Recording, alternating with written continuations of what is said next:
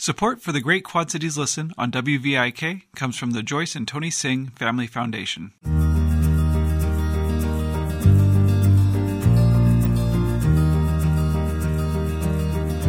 I'm Dave Geenen, and I live in Rock Island, Illinois.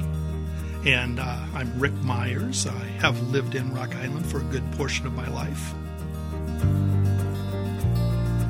The two met when Dave became the pastor at Rick's church. Now, though Dave is no longer a pastor, they remain friends. Dave invited Rick to the WVIK studios to ask him about his 36-year teaching career for the Great Quad Cities Listen.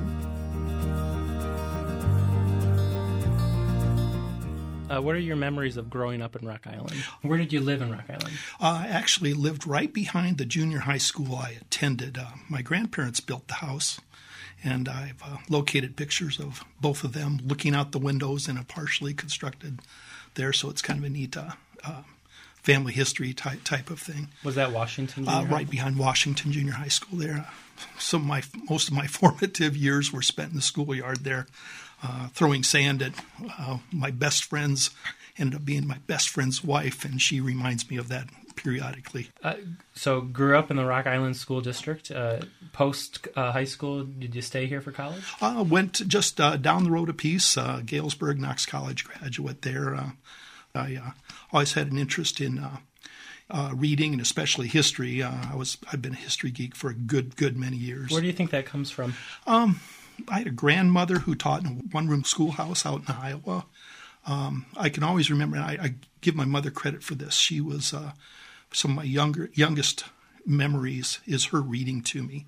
Now, I was never a big fan of poetry, but I can still remember some of the poems that she had a children's book of poetry, and there's some things that I'm hiding, but no one knows where because all they can see are my toes and my hair, type of thing. And I have no idea what poem that was, but I can remember her reading that to me. And I think that's one of the best things that an adult can do with a child is read. Knox College, you studied history, graduated and moved back to Rock Island? I did. Some people think this didn't have much of an ambition in life in a sense, but I always wanted. I had a great experience in school, in public schools coming up through, and it was always my goal to come back to my high school and teach and coach and give kids hopefully give them the good experience that I had when I went through. So that was my goal, and I got to do that. Rock Island hired you right out of college? Not directly out of college. I went from the Ivy Towers, a liberal arts college where the theoretical we study, to working for the county highway department, plowing snow in the wintertime. And here is the practical, and I'm telling you, some of the guys that I worked with they taught me as many lessons, as I received elsewhere in formal education. And starting your teaching career at Rock Island High School, did you start out in the history department? It was social studies. I'd taught in geography, American history, some civics, that sort of thing. But about half of I had 30 years teaching in Rock Island. About half of those years were spent just in American history. Towards the end of your tenure, you retired out of Rock Island High School as the AP U.S. history teacher, and you got a government grant. I think that may be something you talk about as your legacy of what you did at Rock Island. Our technology director put me onto this, and he helped me significantly, but I wrote secured a grant for interviewing World War II veterans. And it wasn't me, my students. And it was a total voluntary type of thing. And it was probably the best thing.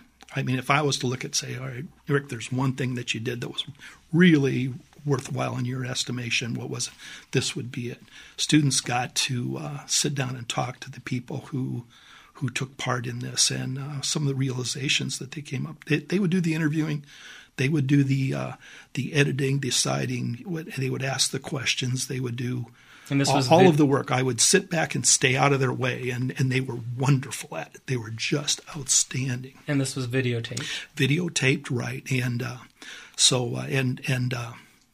one of the really nice things is the veterans, the bond you could see, because once I got the introductions done, I stepped back out of the way, and they interacted, and it was really a nice situation. And for a time when we don't see two generations really mingling, I think you told me once what was really interesting in this whole thing was how much in common the veterans had with the high school students at the time. Well, what was odd about the whole situation, I shouldn't say odd, one thing that occurred to many of the students, you could almost see the veil, lift from their faces, like, oh my word, they weren't much older than I am right now.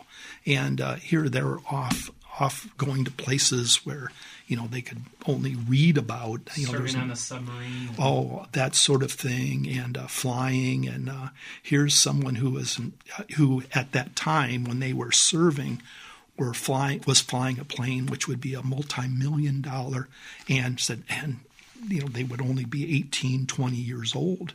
And here they put me in charge of this whole plane, and they said, without as much training as what you might think. And all of a sudden the students realized, oh, I guess me having too much homework or me not being able to get a date for homecoming really isn't as big a problem at this age as some of the things that some of them dealt with. And these were all local Quad City veterans? Pretty much. If they didn't start in the Quad Cities, they ended up here. So that's how we ended up. So we're going to move a little fast forward. Post-retirement, you did a little bit more of the capturing the stories, but you were involved in an interesting project that I wondered if you could share with us about. One of the other things that I would attribute to your contributions to the culture and remembering the stories of Rock Island. This just evolved. It wasn't by plan. But I for a number of years, I've been one of a group that have led reunion tours of the high school, and of course you hear a whole world of different stories from different classes, and they've always been of interest to me. But one class I took through, I made mention that in this particular room, all the old newspapers were stored, and I made mention. I said, before I die, I'd love to get these posted online. The school newspapers. The school newspapers, right. And a week later, I got a thank you by email that said, thanks, Rick, for the tour. Appreciated it immensely. When you want to get started scanning those newspapers. And we scanned all the newspapers, posted those online. How far do they go back? Well, there's an evolution. They used to take all the newspapers, put them together at the end of the year, and that's how they would largely make the yearbook. So it was a combination. But I think we go back, we have some things from 1910. But at any rate, it splits, and that's kind of an involved story in a sense. But at any rate, we ended up scanning the yearbooks, and after that was all done, this Doug Frazier, I have to give credit for him. To him says, it's always been my goal to write a book on the history of Rock Island High School. What do you think? And I said, well, we've done all of this. We're halfway home there to begin with. And so we took a book, and it's not meant to be an encyclopedia of everything that happened, but we thought we'd pick some things out and, kind of showcase, hey, this is, if you're a graduate or if you had attended Rock Island High School, here's some things that have gone on that you might not be aware, and hopefully just, sponsor some pride and accomplishment that, hey, this is no slouch of a educational institution here. And of course, it's not all. There are some. We also covered the riots of 1972, which is not, it's not a positive, thing that you'd normally point to, but it happened, and it was of great interest. What surprised you most about doing this book?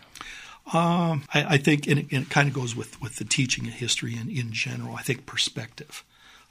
There's an awful lot of things that get put into perspective, and as going through, you'll hear people complain about, the younger, the freshmen can't do it. And you can go back into the newspapers and read in the 1920s or 1930s complaints of the same things going on.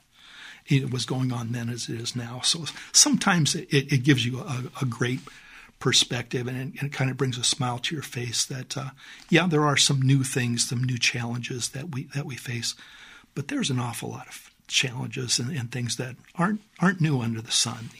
We've done this thing before. So. One other question before we move on from the book. Wondered if you wanted to maybe share some names, because then there's a section in this book about famous graduates. And I don't think people realize the contributions of people who were trained and educated in our Rock Island School District that went on to do great things. Well, I won't go through everything. You can buy this book on Amazon, by the way, and all the proceeds from this go to the Education Foundation. It doesn't go into our pockets at all. So I don't feel too bad about plugging the book a little bit. But we have an astronaut. We have a person who's been in space, was a Rock Island High School graduate, as well as a whole host of athletic achievements and such. We've had scientists, and we've had a whole slew of different people from different walks of life. So that was kind of fun, and I've had a few people come up to me, Rick, you should have put so and so.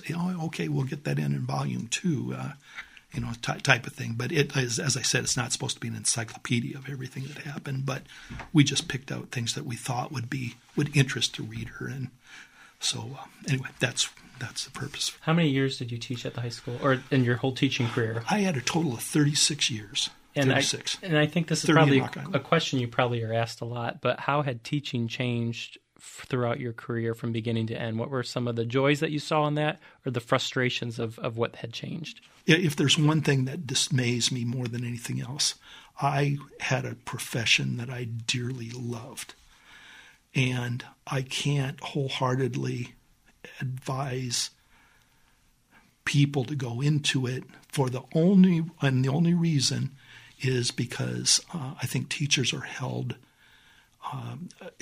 accountable for things that they have no control over whatsoever, and I think criticized unfairly. Now there's some people in any walk, in any business, any job that are deficient, but by and large there's precious little that teachers won't do for students. By and large, you can find exceptions to the rule, of course. But that's pretty. I think that's probably the main criticism that I would have, or the complaint. Not criticism, but complaint. Mm-hmm. So, well, I know that you and your family, and especially you and our time together throughout the years, have enriched my life. And I think once you're a teacher, you're always a teacher. And the life lessons and the support you've offered me through the years are one of the reasons I invited you to come sit down and talk to us, because I think your story and your outlook on life is something that we need to be reminded of and hear of more often. So thanks for spending the hour with me, Rick. Hey, I appreciate the opportunity.